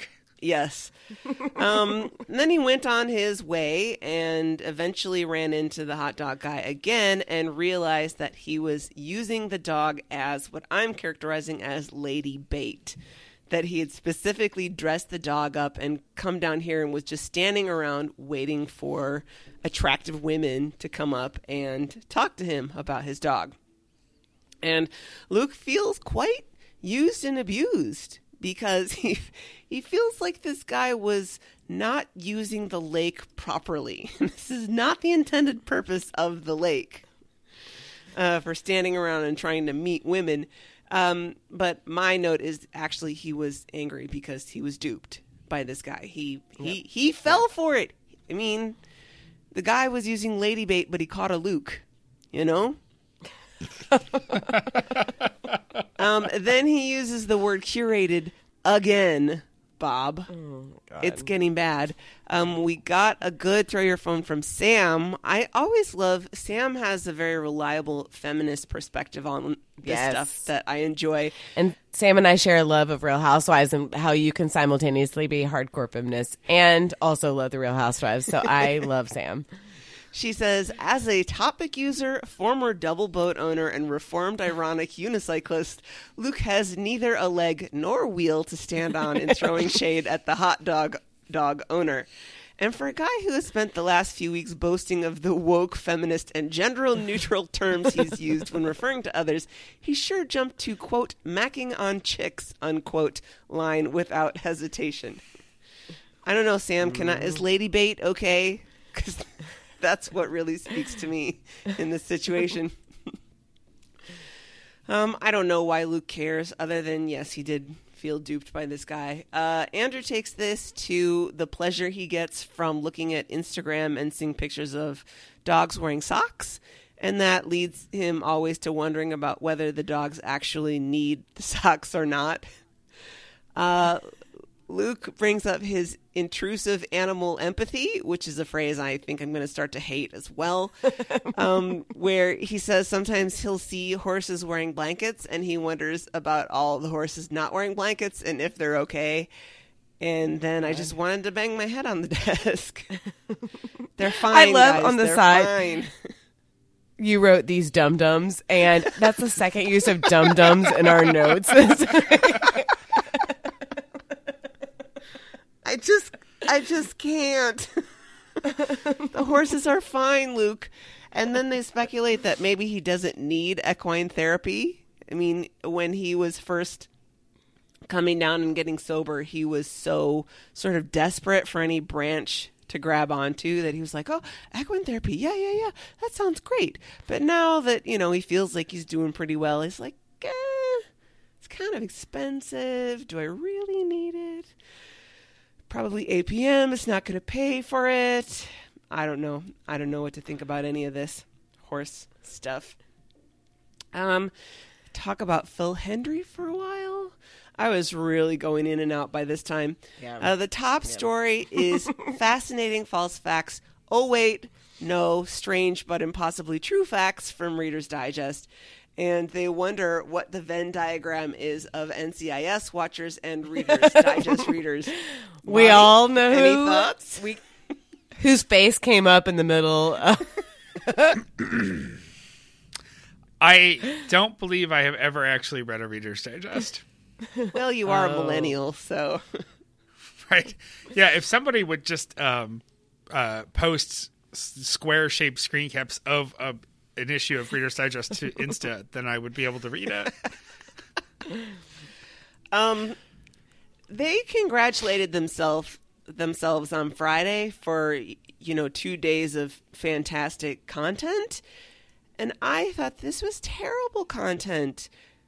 It was essentially they read a list of things from Reader's Digest and called it a show. What? I mean, on earth? Vaguely thought the interesting facts were vaguely interesting, but the ones on Friday, I thought, do I have to write all of these down? Because they're all Exactly. boring. Yeah. Yeah. Do you ever have the opportunity to experience joy through a child's eyes? Because that's how I took these interesting facts. Like, I don't think they're particularly interesting facts, but I enjoyed their enjoyment of these interesting facts. And so Sure. for that, I was able to embrace this segment. Sure. Sure. Well, that's a good way to think about it. So I wrote down as many of them as I could in my fevered state until I completely lost interest. Starting with McDonald's bubblegum broccoli, which I realized was supposed to be bubblegum, but I really liked the way that bubblegum looked in my notes. How there is statistically a greater chance of dying on your birthday. Why is Chicago called the Windy City? This was interesting only because Luke reiterated the story that he tells everyone that he's told many times before on TBTL, and it turns out he's been wrong this whole time. How the Library of Congress saved all tweets tweeted until 2017. Blah, blah, blah is how I got after that. Luke says, boy, can you believe how many people hate Howard Schultz? And we covered that already. They talk about their childhood experiences with Reader's Digest. I can't believe that Andrew didn't bring up reading the Reader's Digest in the shower with his arm held out beyond the curtain, since that's classic. Then I tuned out for a while. I don't actually think I fast-forwarded to this part. I just think that I stopped registering anything. You hallucinated. I did. They talk about hosting stuff, and Luke doesn't want to look foolish in a situation where he's not in control, which is something that I identify with completely.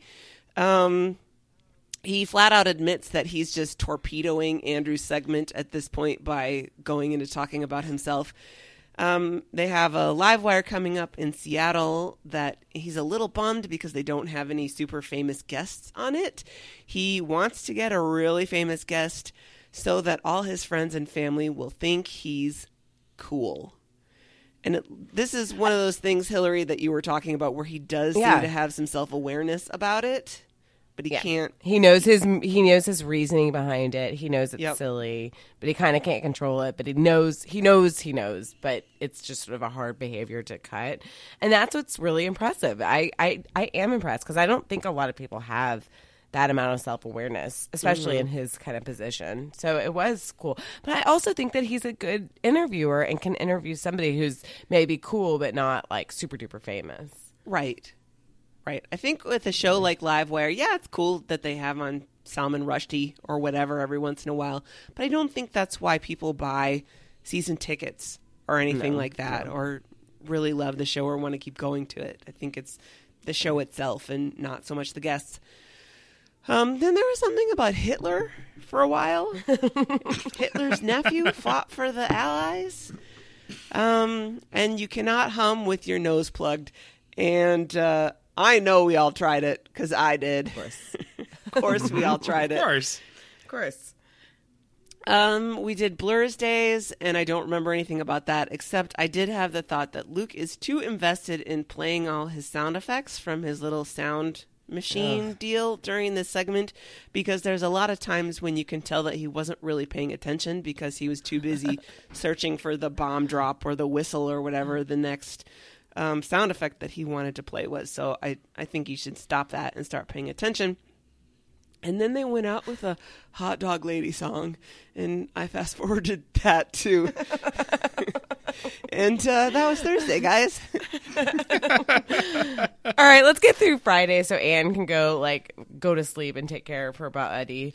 Friday, 28/28, when life gives you lemmings. They start about talking about eating contests and do you think you could eat 50 eggs? And Luke thinks it seems easy, but it's probably not.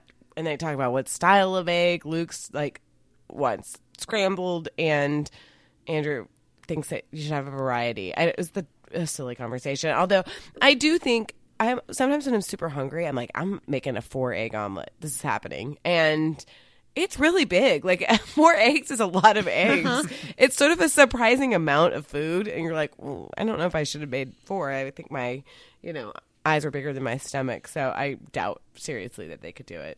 I think you in a gotta time go limit. fried egg, don't you? I agree, but because you could get through a fried egg. Because if I have a 2 fried egg, that meal, 2 eggs and it's fried, I'm always like, I wish I had more. I want one more. I think the butter and oil will get on top of you with that many fried eggs. I was thinking that, but also they would grease things up so it would all just slide down. Oh, God. Just like green eggs and ham or something. Just like Andrew's sink Ew, drain. Bobby. You took something beautiful and made it disgusting. First of all, I love breakfast food. Nothing will ruin that for me. But second of all, you said grease it up and slide it down. That is exactly what happened to Andrew's sink drain. Ugh, disgusting. I liked Andrew's thoughts about mixing and matching. If you're going to do 50, then give me 10 scrambled, 10. Mm-hmm. I did have the brief moment of thinking, I want all 50 of them deviled. Oh. I love a deviled egg and can pop them back in there. Well, I'm not sure whatever establishment is going to prepare deviled eggs. Remember, this is classic college, but power hour drinking. Uh-huh. Yeah. So you have to take on the eggs in a power hour scenario. You have to eat 1 per minute for. Well, if you get through 50 minutes, then I guess you get the last 10 minutes free to think about your life choices. To barf. There was a time where Dave and I used to watch Man versus Food, you know, that show, whatever. Yeah. And what would always seem to get him, whatever, it was a BS show, but what always seemed to get whoever was like the sides. Like you absolutely can't include sides in it because when you have to like eat toast or like, I don't know, potatoes or something, then it fucks you up. That's the stuff that really like drags you down. Eggs, I think it would be hard and you would fully barf, but like I could probably do it.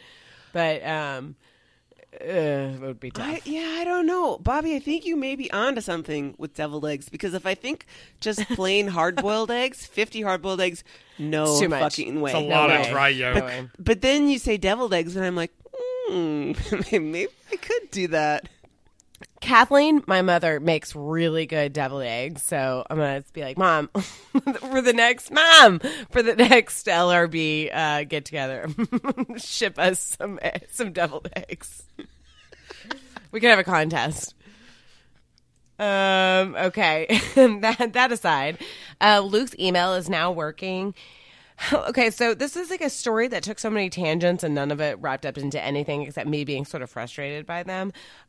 Luke went to bed super early, but like lied about it because he was embarrassed, even though I'm like, can Carrie like tell time? Like, I don't know why you're lying about. She can look at it. She knows it's not 8 o'clock.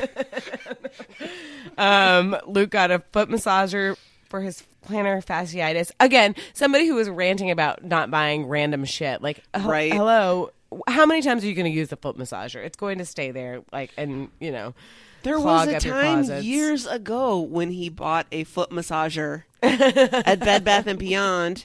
This was when Jen was still on the show, and he was using it during the show, and it broke, and his feet got stuck in it. That's right. Oh, I'm sure that's lying around somewhere. Then he gets into bed and he feels like this is the time that he's going to deal with the GoDaddy situation. And he called and he said it was maddening because of the language barrier. And then he explains that he pays for tbtl.net for protection, that even though APM has been wonderful, it's sort of, you know, been something that's kind of nice that he has in his back pocket, which actually, you know, when they got fired by Cairo, it was nice that they could. I remember before he said they were let go, he said, come to our website at tbtl.net. And you're like, wait, what? Why are you not going to My Northwest? But so it's always been a good backup plan for him. I mean, I'm sure he's annoyed by having to pay for it, but I think it's probably. I mean, I thought the whole thing with GoDaddy is ridiculous. And I'm like, why are you not just doing your email through APM? There must be some way to migrate that now. But actually, when he said that he just needed that reassurance that he would still basically have his business if anything ever happened, I was like, okay, that actually makes a little bit of sense to me. Yeah, exactly. That he wants to separately host it. Right. I mean, it would work better if he was responsible enough to remember. Well, that's the thing. That's the thing, and he acts so like put out by it, and I'm like, well, your credit card doesn't work. Like, there's a reason, and then it is weird that it reverts back to Andrew. Probably good, but actually, when they said, it probably would have been better if it, you know, if Andrew's had been canceled because he would have noticed it far sooner than Luke did. Yeah. You know, but yeah, I have a list going, you know, if my credit card gets compromised, kind of a running list of things that I need to address pretty quickly, you know, if they have a rotating charge. And it's not a ton, but it's something that you're like, oh, yeah, no, I need to remember to do that. And you just knocked out that list. And Luke is just I love him. He's just so irresponsible in that way. And I think it's sort of frustrating. And then Luke talks about how he only has one job and it's music for your weekend. I talked about this before, and he felt bad asking Andrew to deal with it because he doesn't do anything. The funny thing that I thought that I related to was that Luke was trying to get them to like not charge him and like, oh, like just I'll pay for it later, which Spot is me. because he didn't want to get up. He didn't want to get up and go get his wallet. I've fully done that before. Well, you know, guys know when like I'm drinking wine on a Friday recording, and I'm like, I'll text Dave and be like, "Can you bring me some more wine?" So I would have done that. I hate backtracking so much that I would be like, "Oh, I don't want to get out of bed. Will you bring it?" But the conversation they had that frustrated me is, talking about like being reached. They had a note that said somebody worked for GoDaddy and they were trying to get in touch with them, I guess, on Facebook Messenger. And this, instead of being kind of like, oh, okay, well, maybe I should sort of like nominally be on Facebook or whatever. And they got annoyed that they're still on Facebook. And, as evidence because this person tried to contact them and nobody reached back out.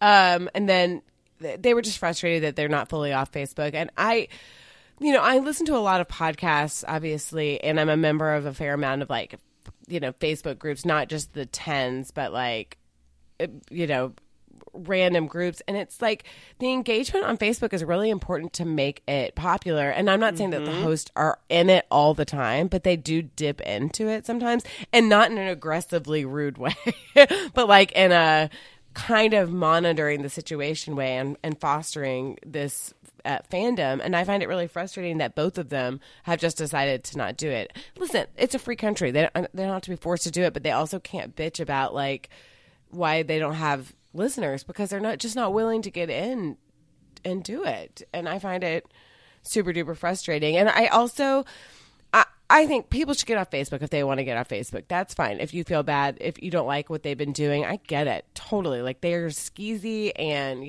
that part of the reason why Trump is president probably has something to do with them. But you know what? Facebook owns Instagram. So stop talking about how you're going to get off Facebook if you're still on Instagram. I see both those guys on Instagram all the time. And you know what? The Instagram guy that they left in charge, he left. So Facebook is now in charge of Instagram. So shut up. Like, you're not making a difference because you dropped off Facebook. Like, it's the same thing. I don't know. I find it really frustrating, and I just find their like lack of wanting to engage with the listeners beyond like everything being super positive all the time is frustrating. So sorry, rant over. I mean, I totally agree with you in that they are essentially a small business owners. Yeah. APM notwithstanding, it's their brand and their creation. They do all the work, and to not be on Facebook just seems ridiculous to me. And to not be on Facebook because of your own vanity and thin skin, that's just crazy. I agree. And they could set it up and actually have like a for real, group that also has there's moderators on it that are not necessarily them, but it fosters, I don't know, some engagement. There's, this one podcast I listen to called Who Weekly, they have a huge Facebook presence. And I don't really think the hosts are super duper involved, but they do drop in on time to time. And then they go on tour, and they have these huge audiences when they go on tour because they've, engaged beyond just the podcast. Anyway, so like if you're not going to be on Facebook, fine. Have a fucking email that works that somebody can reach out to you as the host of this. Like, I don't know, something. I don't know. I find it really, really annoying. And I think they like APM because APM lets them do whatever they want, obviously. But that means that they have to take control. Like you were saying, they're small business owners. They have to take control of this. Anyway, I guess the rant wasn't over when I said it was over. Sorry, I was just trying to text your loving husband to bring you a glass of wine, but then I remembered that he's it's not Sunday here. morning. He's taking care of my children right now, so he's really nice. Okay. Anyway, they move on. I guess they bumped back in with some Midnight Oil, which I actually like that song, but they were talking about how the Midnight Oil guy is a politician now, and Andrew wishes older musicians would do stuff like that. Okay, it was sort of all right, whatever. I mean, I guess I don't know why rather he cares than that just much. playing the casino circuit, the hits, sure. I don't know. I mean, these guys have maybe, been doing a podcast for 10 years. So. Maybe the old musicians are not exactly politician material for the most part. Exactly. All right, so then they start talking. I don't remember how they got into this, but they start talking about the Chevy Traverse commercials again. And they talked about them so much, and I said, they are obsessed with this commercial. And it just is another, after these messages conversation. Andrew thinks that they're a scourge. They disagree about Thomas Middleditch. The Middleditch stuff, I feel this way. Like I said this in the chat. I feel this way as I do about Tim Heidecker. It's like comedians that do nothing for me. I have no connection to them. I don't think that they're that funny. So all these dudes are always talking about him, like that they know them, and I don't care either way. I don't know. I mean, it's fine. It's a commercial. But it's interesting because most people I know don't really watch commercials that much because they don't have cable. So it's, they talk about it so much, and I just don't think it's like a super relevant thing to talk about. Well, I don't know. I mean, I don't have cable, but I don't know. I somehow see some stuff. I don't know. I don't even watch live sporting events. I don't know. I'm just watching my local news. That's it. I do think I don't like Thomas Middleditch in those commercials. I think they're pretty bad. But I'm very conflicted because he was one of the early guests on My Dad Wrote a Porno, and he was so funny and so charming that I'm willing to give him a lot of leeway on that. But I don't think those commercials do him any favors. No. But you know what doesn't matter is they get paid so much. So guess what? Who cares? Like they get that pays him probably more than anything has ever paid him. So who cares? There's a throw your phone that I actually like made me laugh out loud. It is where is it? From listener Heather, she said, Luke is dead wrong. Families do talk about the Chevy Traverse at family gatherings. Both of my two sisters have one. Never have I wish more Luke was right. And I thought, I just like imagining like a family get together and they're just like trading back about their Traverse. I weirdly have a thing. This was personal for me. I don't know why. I don't like Chevys that much. I've really like never driven one, but in the battle between a Chevy and a Ford, I'm more of a Ford gal, but I don't know. Changed my mind, I guess. I never thought you would be part of the Calvin peeing crowd, Hillary. I know. I was trying to remember his name. Apparently, I'm peeing all over Chevys. Oh, God. Okay, so... Luke, the like weirdest part is Luke casually mentions like that he thinks that he looks like the Sprint / former Verizon guy, and that Luke used to wear glasses when he didn't need them, and it was basically a stop the show. Like, wait, what?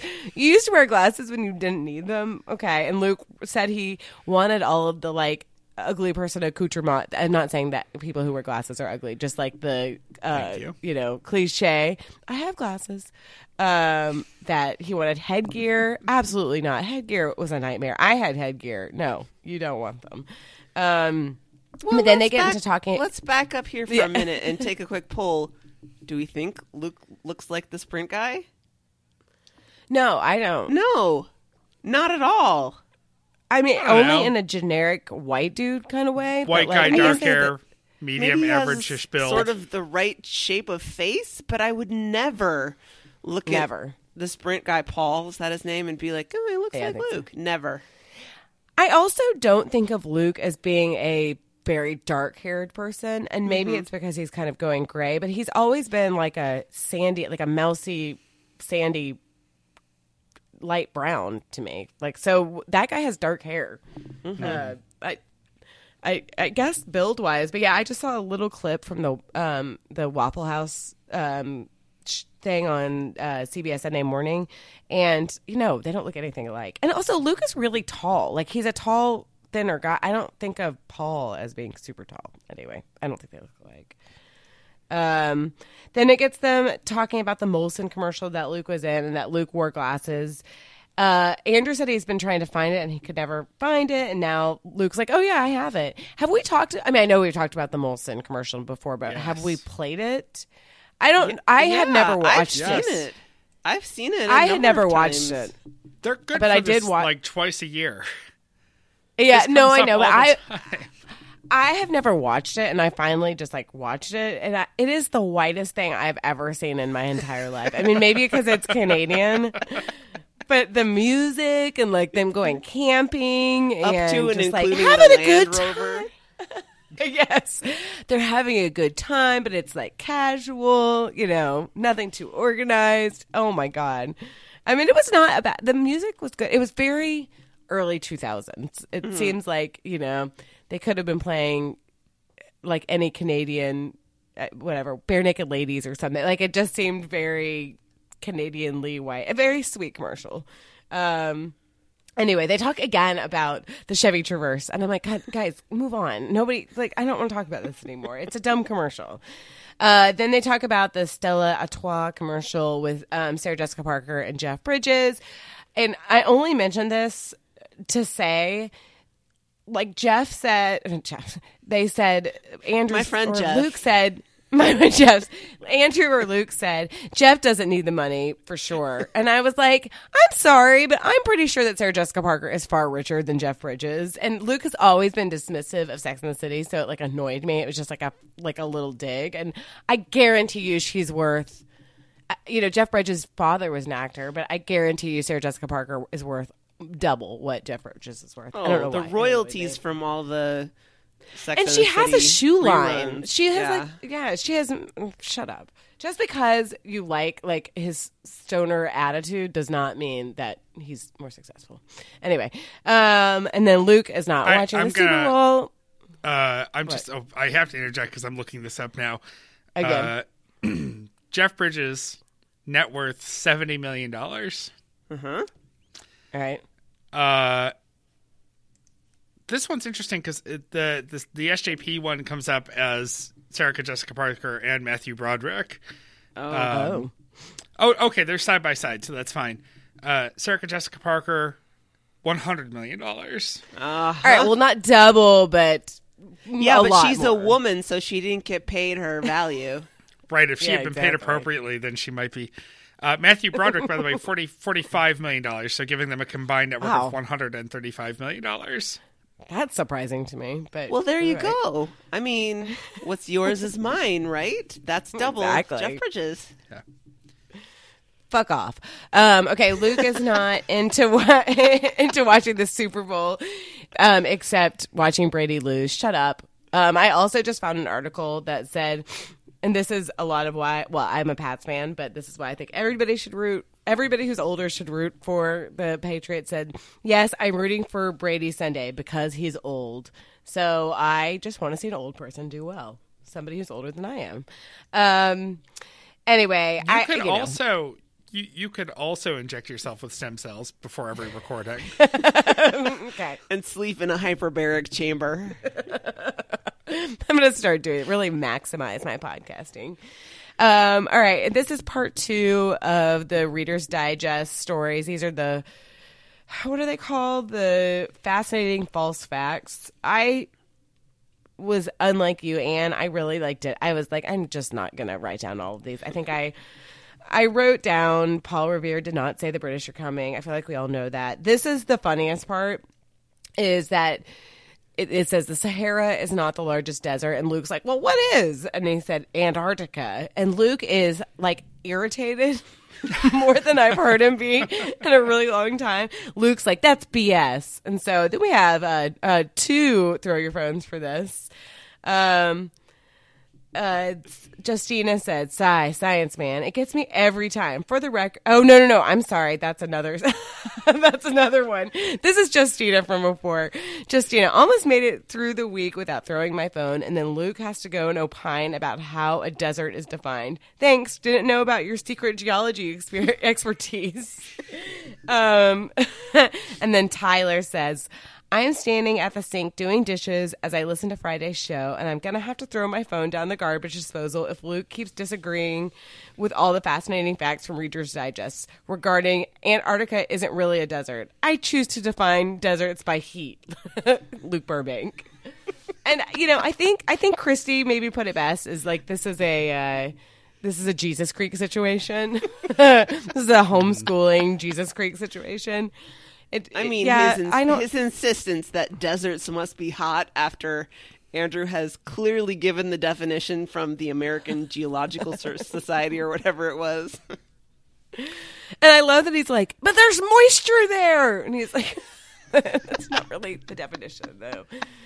Oh, my God. I'm going to isolate Hillary just bursting out. There's moisture there. Oh, God. I'll play it for Dave. No.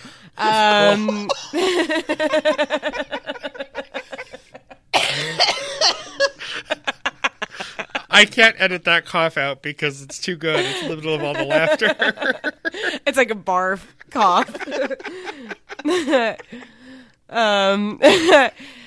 Sorry, Dad. All right, then whatever. They just go through some other ones about Pez and lemmings don't kill themselves.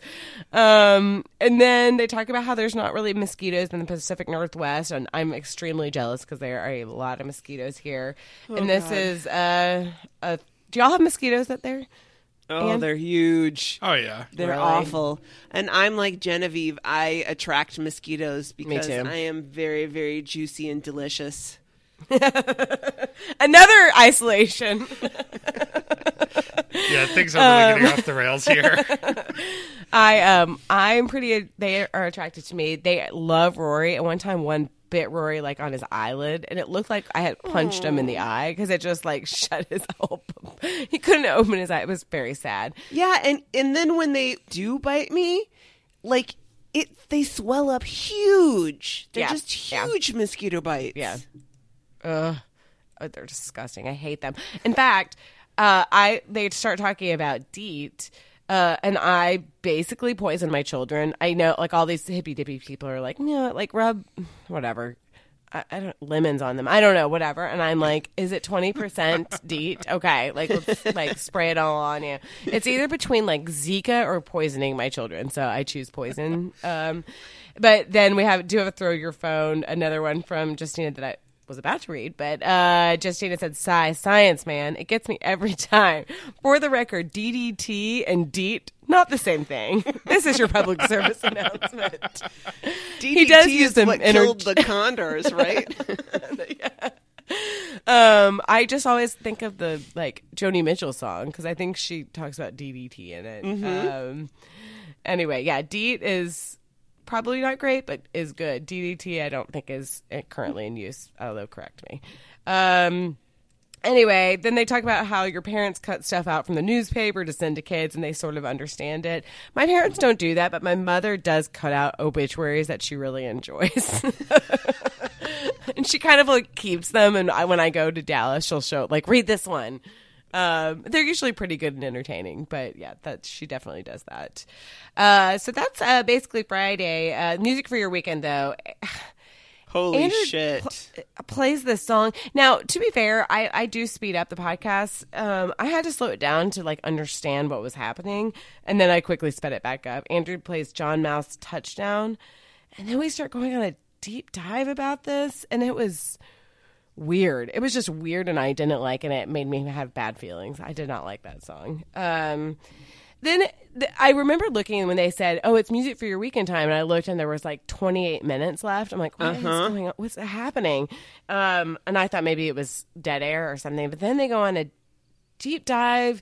Luke doesn't know how to make the sound on his Instagram come on, and I like want to call him. I would try to contact him, but I don't think I can. But when you're looking at stories, you have to switch your volume on. Like, you can't tap it. You have to switch it on, which I always have, my ringer off. Just FYI, that's how it happens.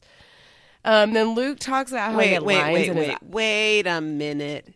You're saying if you want to get sound on your Instagram You have to turn stories, the you sound. have to turn the sound on. Yes. Whew. But see, conversely, or just like, I don't know, this is, if you're just watching like, not a story, but if you're watching a video on Instagram that somebody posted in their post, you can just hit the picture and the volume will come up. But if you're watching stories, you have to turn the volume on. So It's anyway, too complicated for me. That's why I know. Sometimes I'll just watch it silently. It is like a silent movie because I'm too lazy to switch it on. It seems too annoying to me. Luke talks about how he had lines in his eyebrows at some point, and then they talk. Don't Don't about take your fashion cues from Vanilla Ice. No, never.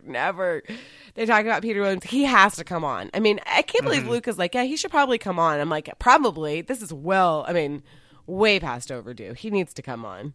Unless he doesn't want to. But then Luke does his song. It's Part-Time, Honey Lips. Another song that I thought was odd. It was not for me. I was like, Yeah, what is happening? What was that weird voice? Yeah. It was really weird. And I get what Luke was saying. If it came out in the 70s or whatever, he probably wouldn't like it, but now he likes it. But I still just didn't like it. I didn't like it either way. And then they half mentioned if Stu's furnace broke, and if so, that sucks. I can't imagine. One time my air conditioner broke in July, and that really sucked. It was really expensive. Anyway, thoughts to you, Stu. And then listener Gail played Sharon Jones, the Dap Kings, Inspiration Information, and that was actually a great song. So I really enjoyed it, and that was, yeah, seriously, it was like a palate cleanser. That was Friday. I'm just looking at the time and thinking about how we talked about keeping this one short. And it's not. It's under 2 hours. Poor Anne. Housekeeping. Buy stuff from us at littleredbandwagon.com. Archive with us by emailing Christy or reaching out to us for more information. There are at least a few weeks left that Anne hasn't done, so it would be great if you could give us a hand. Buy things on Amazon by going to littleredbandwagon.com/Amazon. This is not an endorsement of a presidential candidate. It is simply... Bezos isn't running for president. He's just taking over the world financially. I mean, he's not running yet. And texting women really weird texts. Ugh. Yeah. Why do they always end up being weird? Why is there no normal billionaires in this world? They're all strange. Well, I don't know. Warren Buffett's like an adorable grandpa. Like, he just wants to go get a fast food burger with you and then like make a charitable donation somewhere. But you know, I get confused between the difference between Warren Buffett and Jimmy Buffett.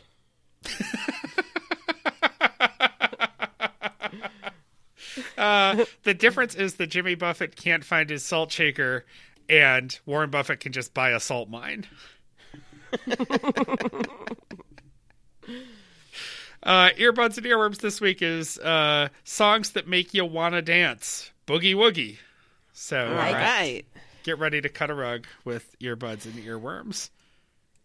All right, get involved. LittleRedBandwagon.com. ThrowYourPhone.com, which honestly y'all been using. It was so many this week, but they were all great. Join us on Facebook. We are still on Facebook. We're still there. The show Twitter is at LRB Podcast. Email us at littleredbandwagon@gmail.com. The voicemail and text is 802-432-TBTL. That's 802-432-8285. Fax Bobby your butt at 617-354-8513.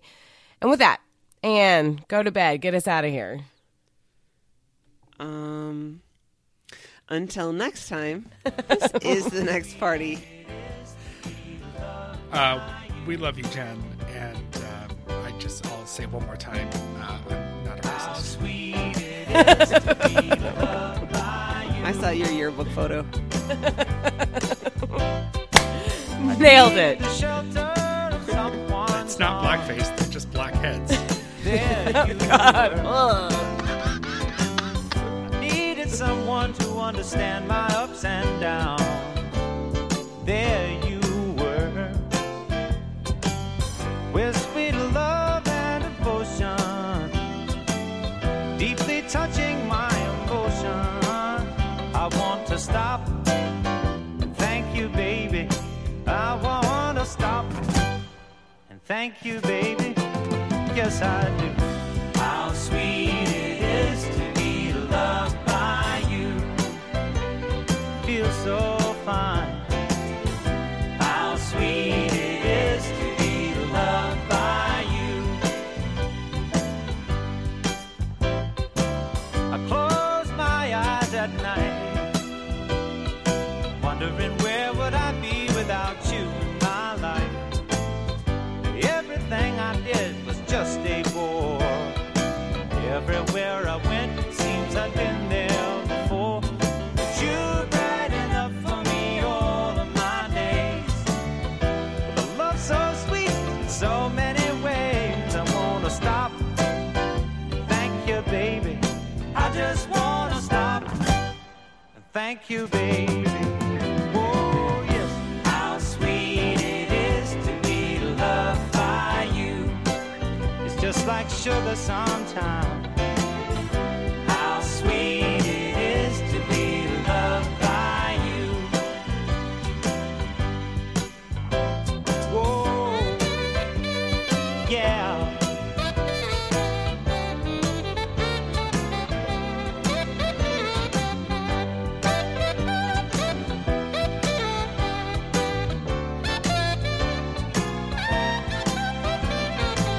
You were better to me than I was to myself. For me, there's you, and there ain't nobody else. I wanna stop and thank you, baby. I just wanna stop and thank you, baby. Oh, yes. How sweet it is to be loved by you. How sweet it is to be loved by you. Oh, now, how sweet it is to be loved by you. It's like jelly, baby. Oh, now, how sweet it is to be loved by you. Just like honey to the bee, baby. Yeah, now, how sweet it is to be loved by you. How sweet it is to be loved by you. We used to have to sing that at camp. We sang Jimmy Buffett at my first camp all the time. Those were like our camp songs. I know all the words to Cheeseburger in Paradise. I don't even know the tune. Cheeseburger in Paradise. Paradise. I'm so glad we're still rolling, right?